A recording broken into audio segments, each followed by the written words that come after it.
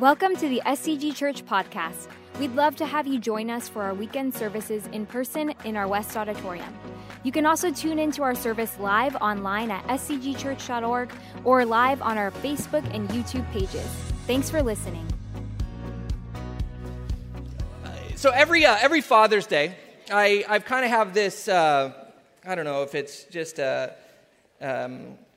it's something I've done for a few years now, is I do dad jokes every Father's Day. They're horrible, okay? They're horrible, but it's our day, so we can do dad jokes. But I feel kind of bad because I feel like the moms have been missing out on mom jokes over the years. And so I brought a couple just to get us started here.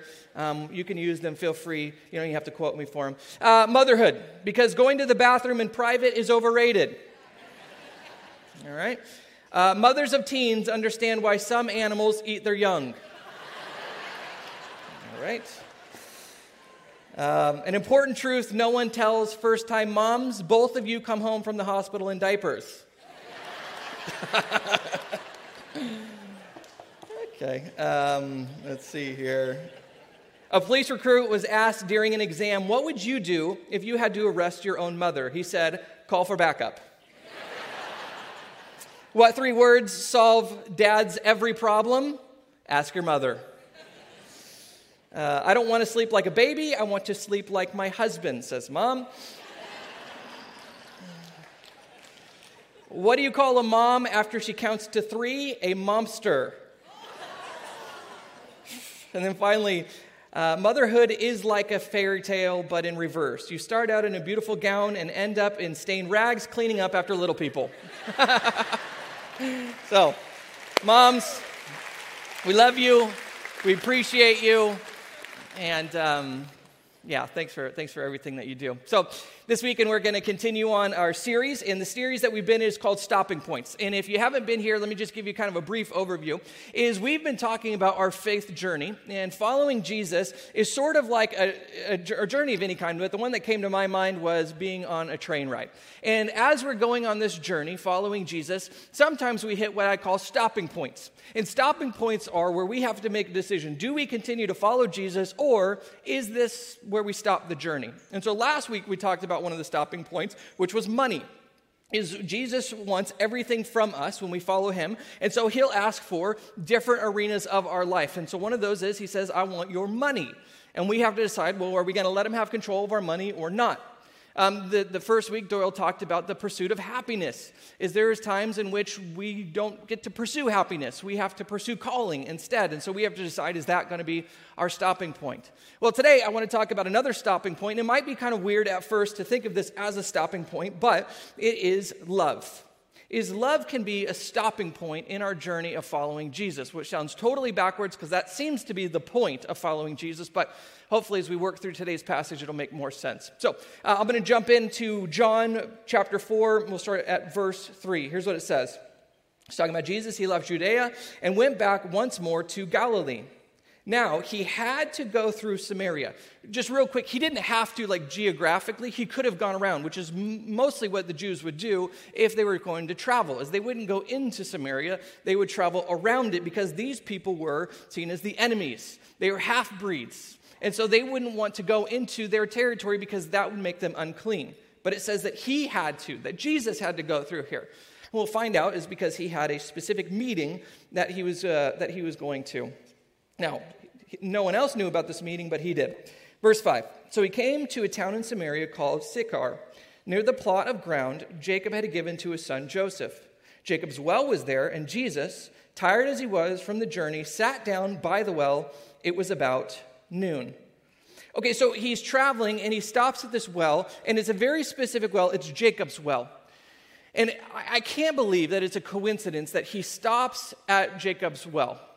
Now, if you don't know the story of Jacob, let me take just a very quick detour, and I'll kind of give you a brief overview, because I think there's maybe some parallels between the story that we're about to see and Jacob's story. So if you go back to the Old Testament, you start with this man named Abraham, who God spoke to and said, through you, I'm going to build up an entire nation, an entire people, and I'm going to reveal myself to them and through them to the rest of the world. And so then Abraham has two sons, Ishmael and Isaac, and then Isaac has two sons, Jacob and Esau. And they're twins, but technically Esau is born first. And with the firstborn in that culture, they got a blessing and a majority of the inheritance. And so we learn that Esau, that he is strong, that he is athletic, that he is going out and he is providing for the family by hunting. And we find that Jacob is staying home and he's making soup. And so one day, Jacob decides, you know what? I'm a lot smarter than my brother. I'm going to trick him into giving me his rights as a firstborn. And so he does this, and you go and read the story about how all that takes place. But let's just say it didn't go over well. His brother gets very angry, says he's going to kill him, and so he's got to flee. And as he goes, he not only has to leave his father, who is on his deathbed, but he has to leave his mother and then, of course, his brother and everything that he knows. And as he's wandering, he eventually gets to his uncle's house, Laban, and he begins to work for him. And as he is working, he notices that there are two girls there, Leah and Rachel. They're Laban's daughters, also his cousins, which is going to be kind of weird in a minute. You'll see why. And he falls deeply in love with Rachel. Now, Leah is the older one, but she is the far less attractive one. And then Rachel, the younger, she is the one that, to be honest, is the beautiful one. And he says, okay, here's the deal. I will continue to work for you if you will allow me to marry Rachel. And so Laban says, okay, you can marry my daughter if you work for 7 years. They come up with agreement, and he eventually does. Now, if you know the story, when it comes time for them to get married, there is probably a lot of alcohol that is involved, a lot of partying, and he wakes up the next morning after he's married, he rolls over, and instead of seeing Rachel, he sees Leah. And he goes, wait a minute, this wasn't part of the agreement. Goes back to Laban and says, what's the deal? You said if I worked for 7 years, then I could have your daughter in marriage. And he said, yeah, I did say a daughter. I didn't say which one. You give me another 7 years, you can have both of them. And so he ends up working. I know, it's crazy. You should read the Bible. You're like, that's in there? Yeah. No, there's wild things in there, you guys. Yeah, it's crazy. I love how you guys are shocked, like, oh, is this new? Do people know about this? Have people been talking? Oh my goodness, this is wild. Where is TMZ? Anyway, okay. So he ends up working another 7 years and marries both of them. All right, now keep that story kind of in the back of your mind because I think it's going to be important. Verse 7, when a Samaritan woman came to draw water, Jesus said to her, will you give me a drink? His disciples had gone into town to buy food. So this woman, known from here on as the woman at the well, we're going to see some parallels between her story and Jacob's story. And right away, we already see that this woman is a bit of an outcast. Just like Jacob was an outcast from his family and he had to flee, she is also an outcast in her community. That's why she's getting water from this well in the middle of the day. This is not the time when everybody goes because it's hot, it's humid, nobody wants to go there. It's usually during the cool of the day that people will go to the well. But she's there by herself. Now, we don't know exactly why she's an outcast yet. We'll see in a minute. But we know that she is not a part of the community. Verse 9, the Samaritan woman said to him, you are a Jew and I am a Samaritan woman. How can you ask me for a drink? For Jews do not associate with Samaritans. Jesus answered her, if you knew the gift of God and who it is that asks you for a drink, you would have asked him and he would have given you living water. Now, of course, we know what water is. It's important for survival. We have to have it. But he starts talking about this living water. He continues on. Sir, the woman said, you have nothing to draw with, and the well is deep. Where can you get this living water? Are you greater than our father Jacob, who gave us the well and drank from it himself, as did also his sons and his livestock? Jesus answered, everyone who drinks this water will be thirsty again, but whoever drinks the water I give them will never thirst. Indeed, the water I give them will become in them a spring of water welling up to eternal life. The woman said to him, sir, give me this water so that I won't get thirsty and have to keep coming here to draw water. So what Jesus is doing here is he's trying to point out that this woman has a need. And the need is far greater than a physical need that she has. She thinks she's coming there and her need is, I need to get water. But what Jesus is saying here is, no, you have a greater need than that. And we can see this need also in Jacob. Is the reason why Jacob was so desperate in getting Rachel as his wife that he pursued her and would do anything that it took to get it. And what Jesus is talking about here is he's saying that there is a thirst that you have. And it's like a soul level need. It's the reason why you feel this emptiness, why you keep chasing these different things, why you can't find satisfaction, why you always have to have approval and affirmation and affection, is because there's some sort of hole in your heart. And you could chalk it up to Jacob's past. Well, he lost his father and his mother and his brother, and his family of origin is a mess. And so, he's trying to make up for that. And that's partly true. But it's true of all of us, no matter what family we've come from, no matter what we've experienced, is there seems to be something within each of us that, and it might be hard to put our finger on it, but there's an emptiness, there's a void, there's this thirst, this longing that we have, and we might not even be able to verbalize it like that, but you can see it in our actions. We get up every day and we're pursuing something. It could be money, it could be beauty, it could be the next relationship or our moment of pleasure. But all of us are pursuing something. What's motivating us to run after these things? Well, Jesus would say it's something deep within your soul. Something that can't be fulfilled by any of these experiences or relationships or things. I had a conversation this week with one of my friends, and he works in finance. And we were talking about some of the people who are at the top of his company, and they make tens and tens of millions of dollars every single year. And that's like a different world. I don't understand that. And so I said, just tell me about these people. Are they superhuman? How are they able to do this? And he said, well, they're smart, but really there's this hunger within them. They're never satisfied. It's never enough. They must always have more. And so they keep pursuing more money, more deals, more. There's something within them that just can't be satisfied. And see, that is true of each one of us, is there is nothing in this world that is going to fully satisfy. It will be like a drink of water. It's momentary satisfaction, but there's always going to be another need. Like you've never had something to drink and said, I'm good now. It's like the everlasting gobstopper. I drank it, I'm never thirsty again. This is fantastic. No, you drink it, and then a little while later, you're thirsty again. So Jesus is pointing to this fact that we will continue to thirst and continue to long unless we find this living water, something that will satisfy us forever. And see what he's talking about, and he doesn't say it quite yet, but Jesus is talking about a desire for love. And the desire for love can't be met by any person or pursuit. It's only through one source, through your Creator. You have been created to love and to be loved. And all the relationships in the world, those are great, but no matter how good they are, you're never going to find what you're looking for because there is a hole there, and that hole is a love from your Creator. He made you to be loved by Him, and He made you to love Him.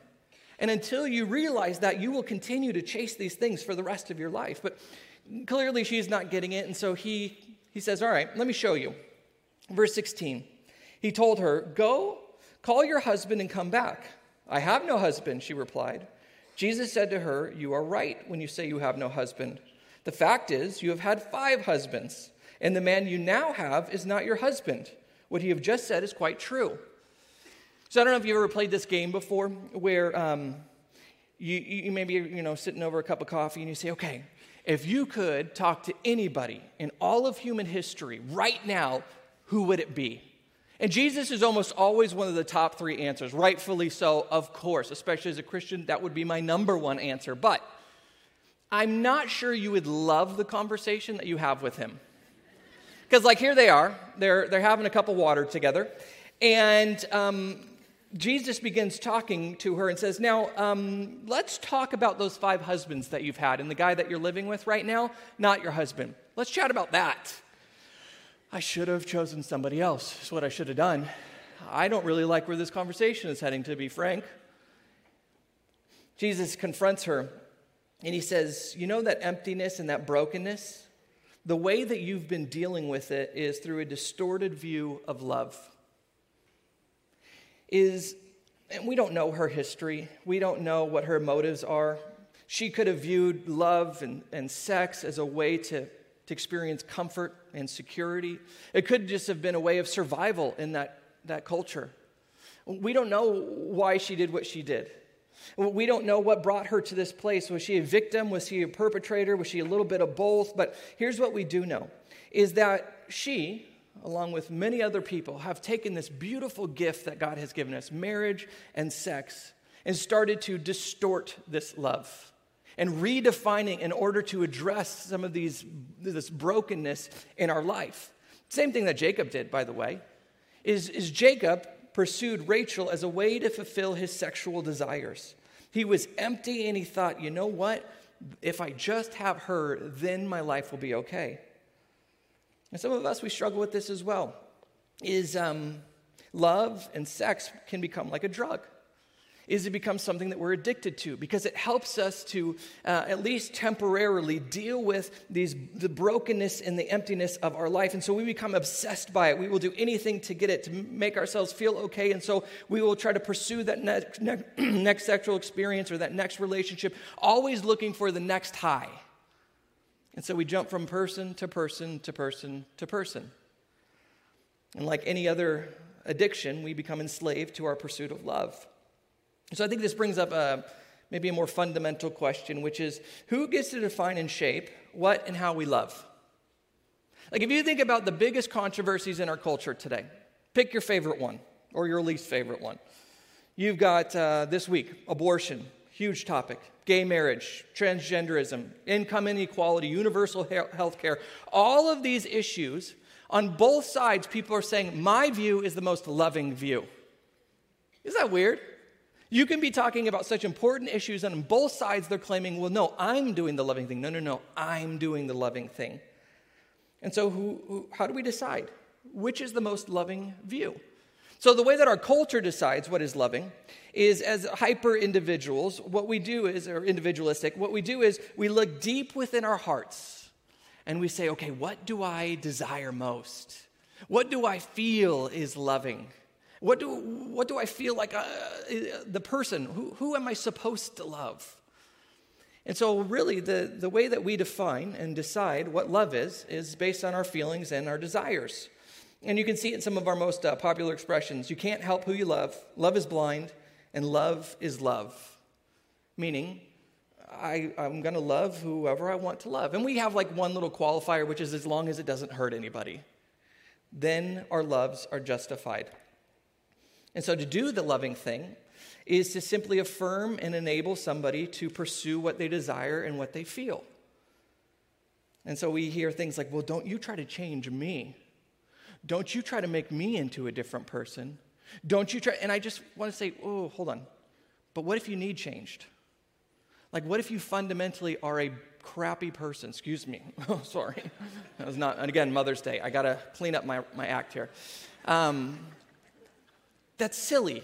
No. In fact, the most loving thing I can do is challenge your desires, challenge your feelings. What happens when you have two loves and they conflict? Then what do you do? Or what if you love something that I know is going to destroy you? Then what am I supposed to do? I think it's all really just an illusion that we've bought into, is that somehow if we look deep within and we look at our feelings and desires, that determines who and how and what we love. So let me see if I can illustrate this. Take these two characters. Jacob. So he has two wives, and he spent 14 years trying to pay for them. The woman at the well, she's been married numerous times and is currently living with her boyfriend. So let's take those two characters. Scenario number one is let's put them in rural, let's say Africa or Asia or the Middle East today. First person, Jacob. Not only would he be seen as accepted, but maybe even the norm. Yeah, he has multiple wives, and it costs him some money. No big deal. But then you put that woman at the well in that same culture, not only is she an outcast, but she might just be stoned to death. Now, let's take those same characters and let's put them today in Beverly Hills. Jacob, not only are you an outcast, but you're probably going to get arrested for polygamy and sex trafficking. The woman at the well, you just got a deal to be on Housewives of Beverly Hills. She is a woman on the move, right? She is expressing her sexuality. She is living her truth. What's the difference between those two? The only difference is the culture that they find themselves in. See, we believe that we're deciding, that we're pursuing our feelings, our true self. No, you're not. What you're doing is you're pursuing the thing that culture told you is acceptable, and you're denying the thing that culture told you is unacceptable. And those two can be flip-flopped depending on the culture that you find yourself in. And so we believe that we're being true to ourselves, but that's not even true. There's a book called You Are What You Love by James K.A. Smith. And in it, he argues that we all begin with this assumption that we are thinking things first and foremost. And the way that we come to our loves is why we think about what we love. Or the way that we pursue is we think. And he says, no, we've got this all backwards. He says, yes, thinking is very important. But the way that you actually determine what and how you love or he says, we're not thinking things first, we're lovers first. Is we first decide what we love, and then we think about why we love those things. And so one of the ways that our loves are shaped is not by looking deep within ourselves or not even by thinking hard about those things. It's through the different actions, the habits that we have that we begin to shape who and how we love. So for example, maybe today at some point you'll go on to social media or you'll watch a sports event or you'll go to online shopping or maybe even the mall. What you're doing in those moments is you are shaping the things that you love by the habits that you have throughout your day.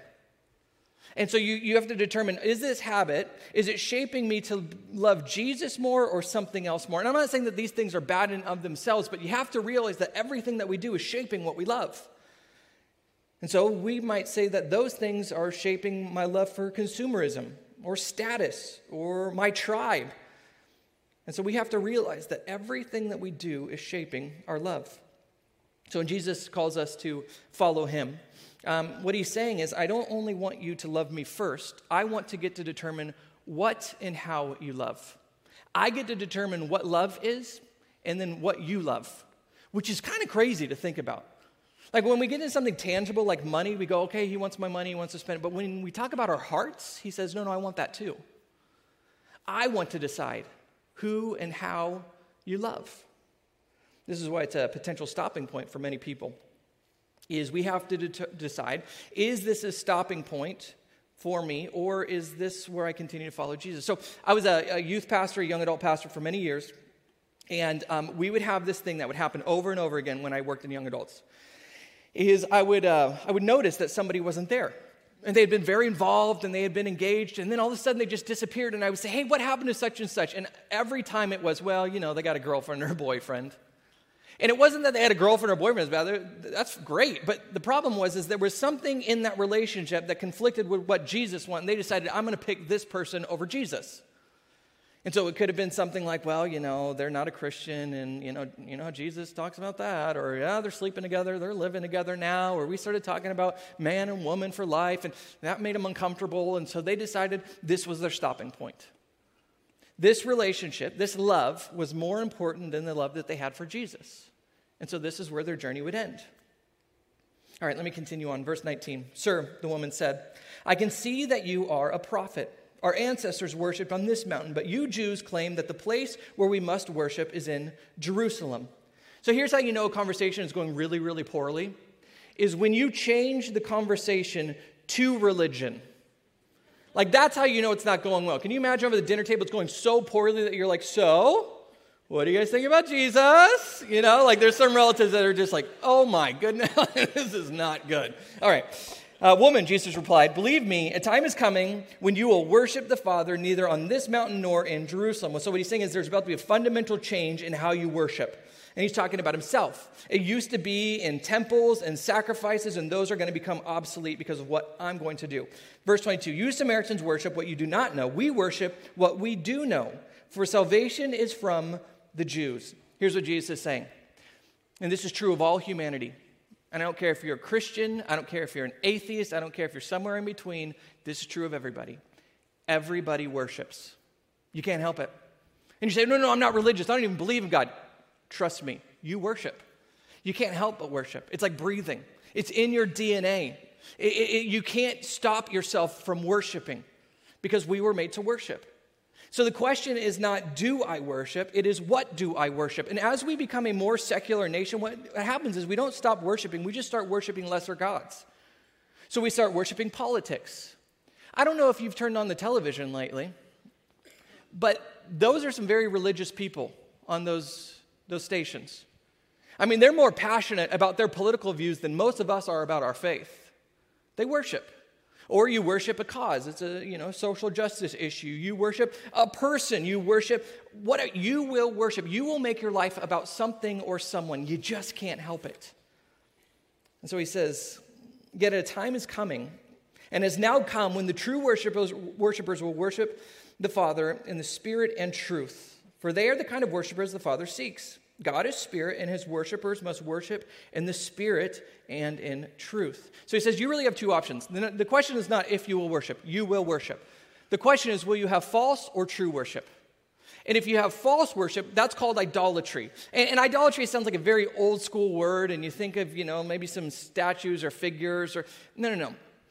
Idolatry is when you make something or someone more important than God.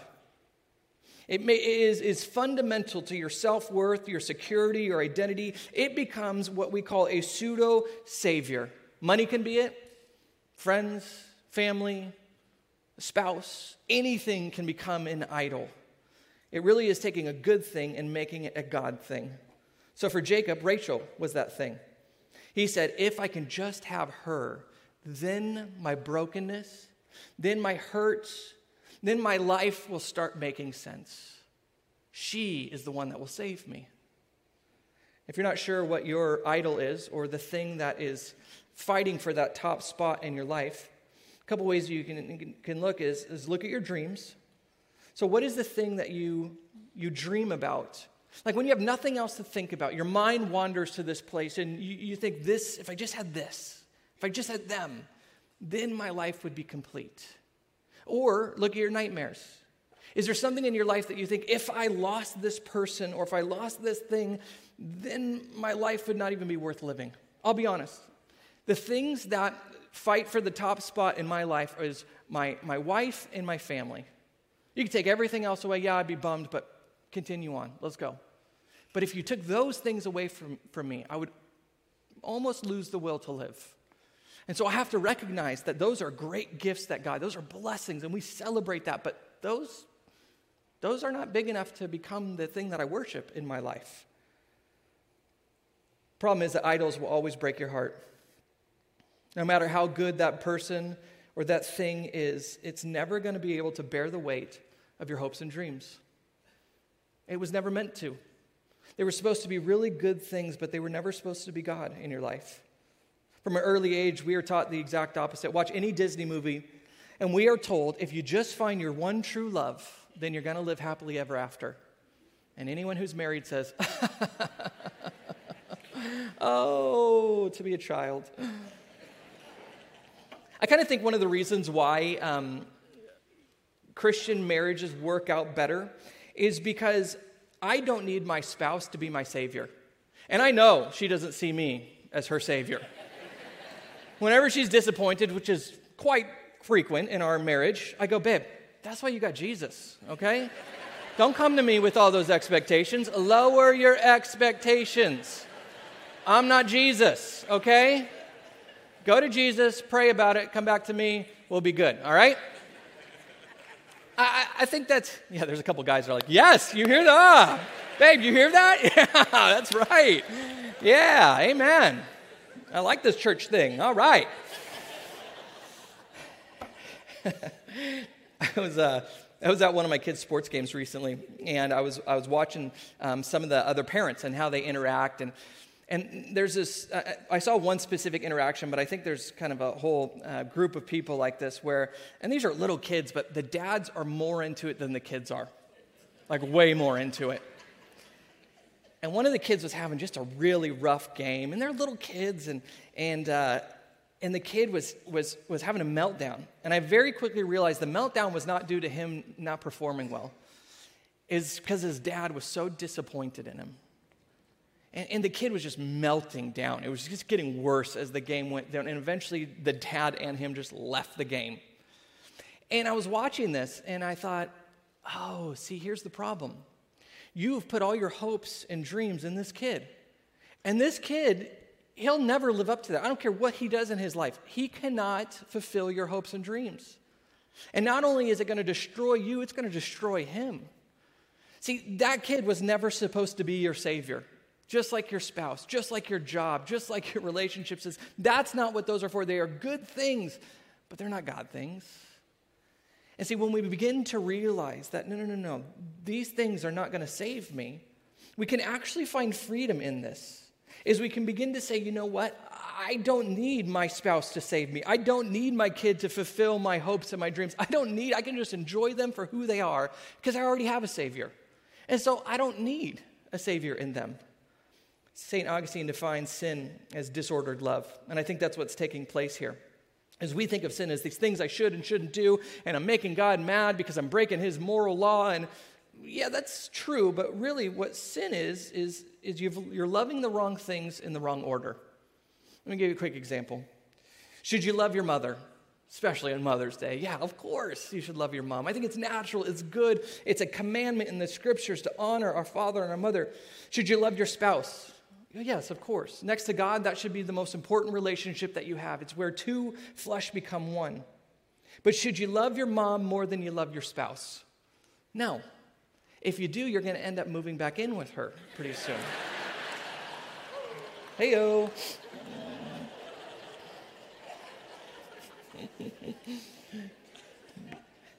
See, what happens is when you get those loves out of order, something's going to break.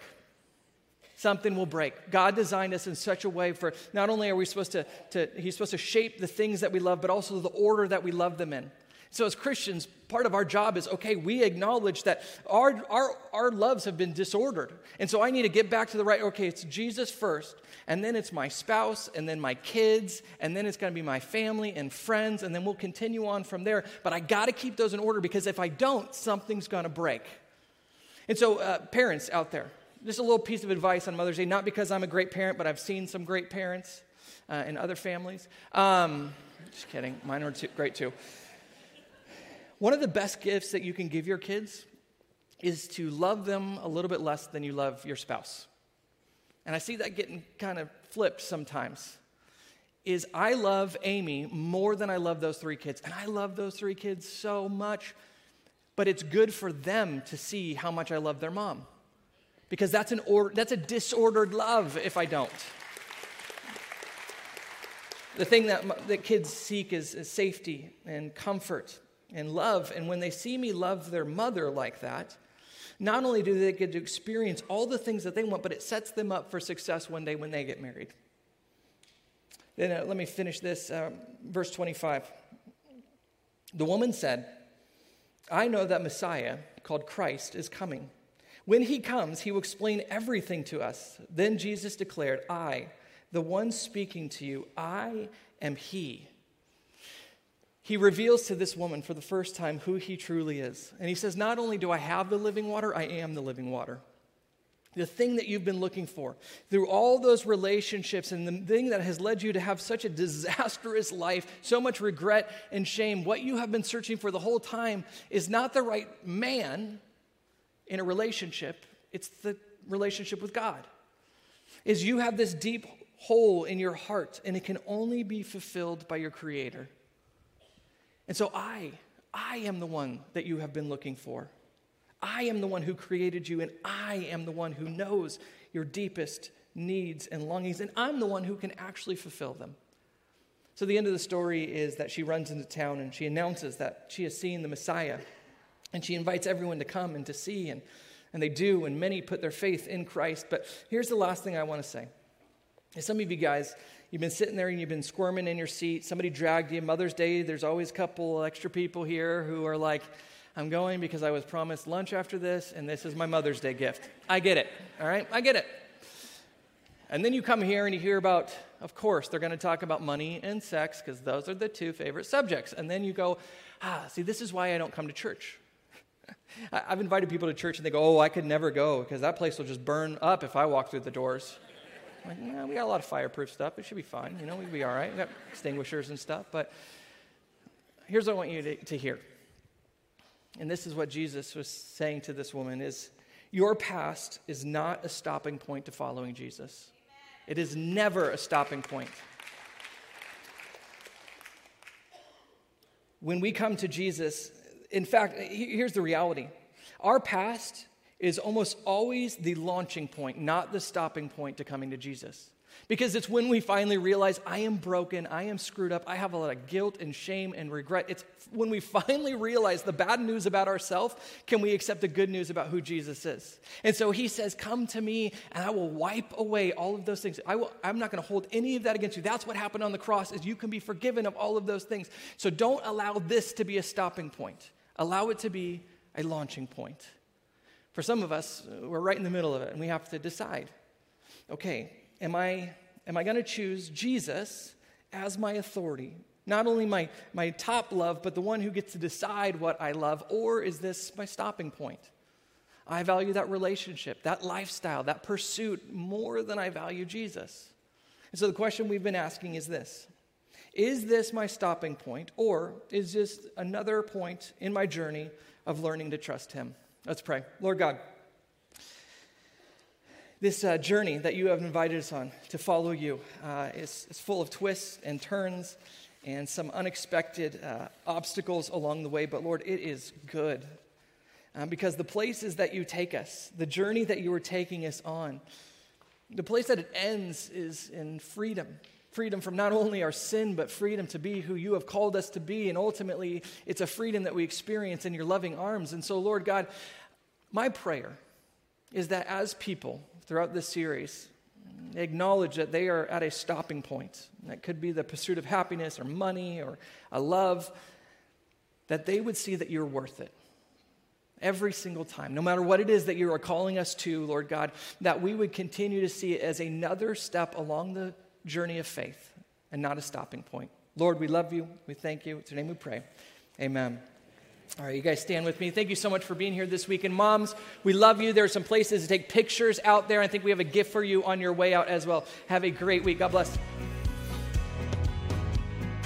We hope you enjoyed this message. And remember, we have live services on Saturday evenings and Sunday mornings in our West Auditorium. Or you can watch live online at scgchurch.org or on our YouTube and Facebook.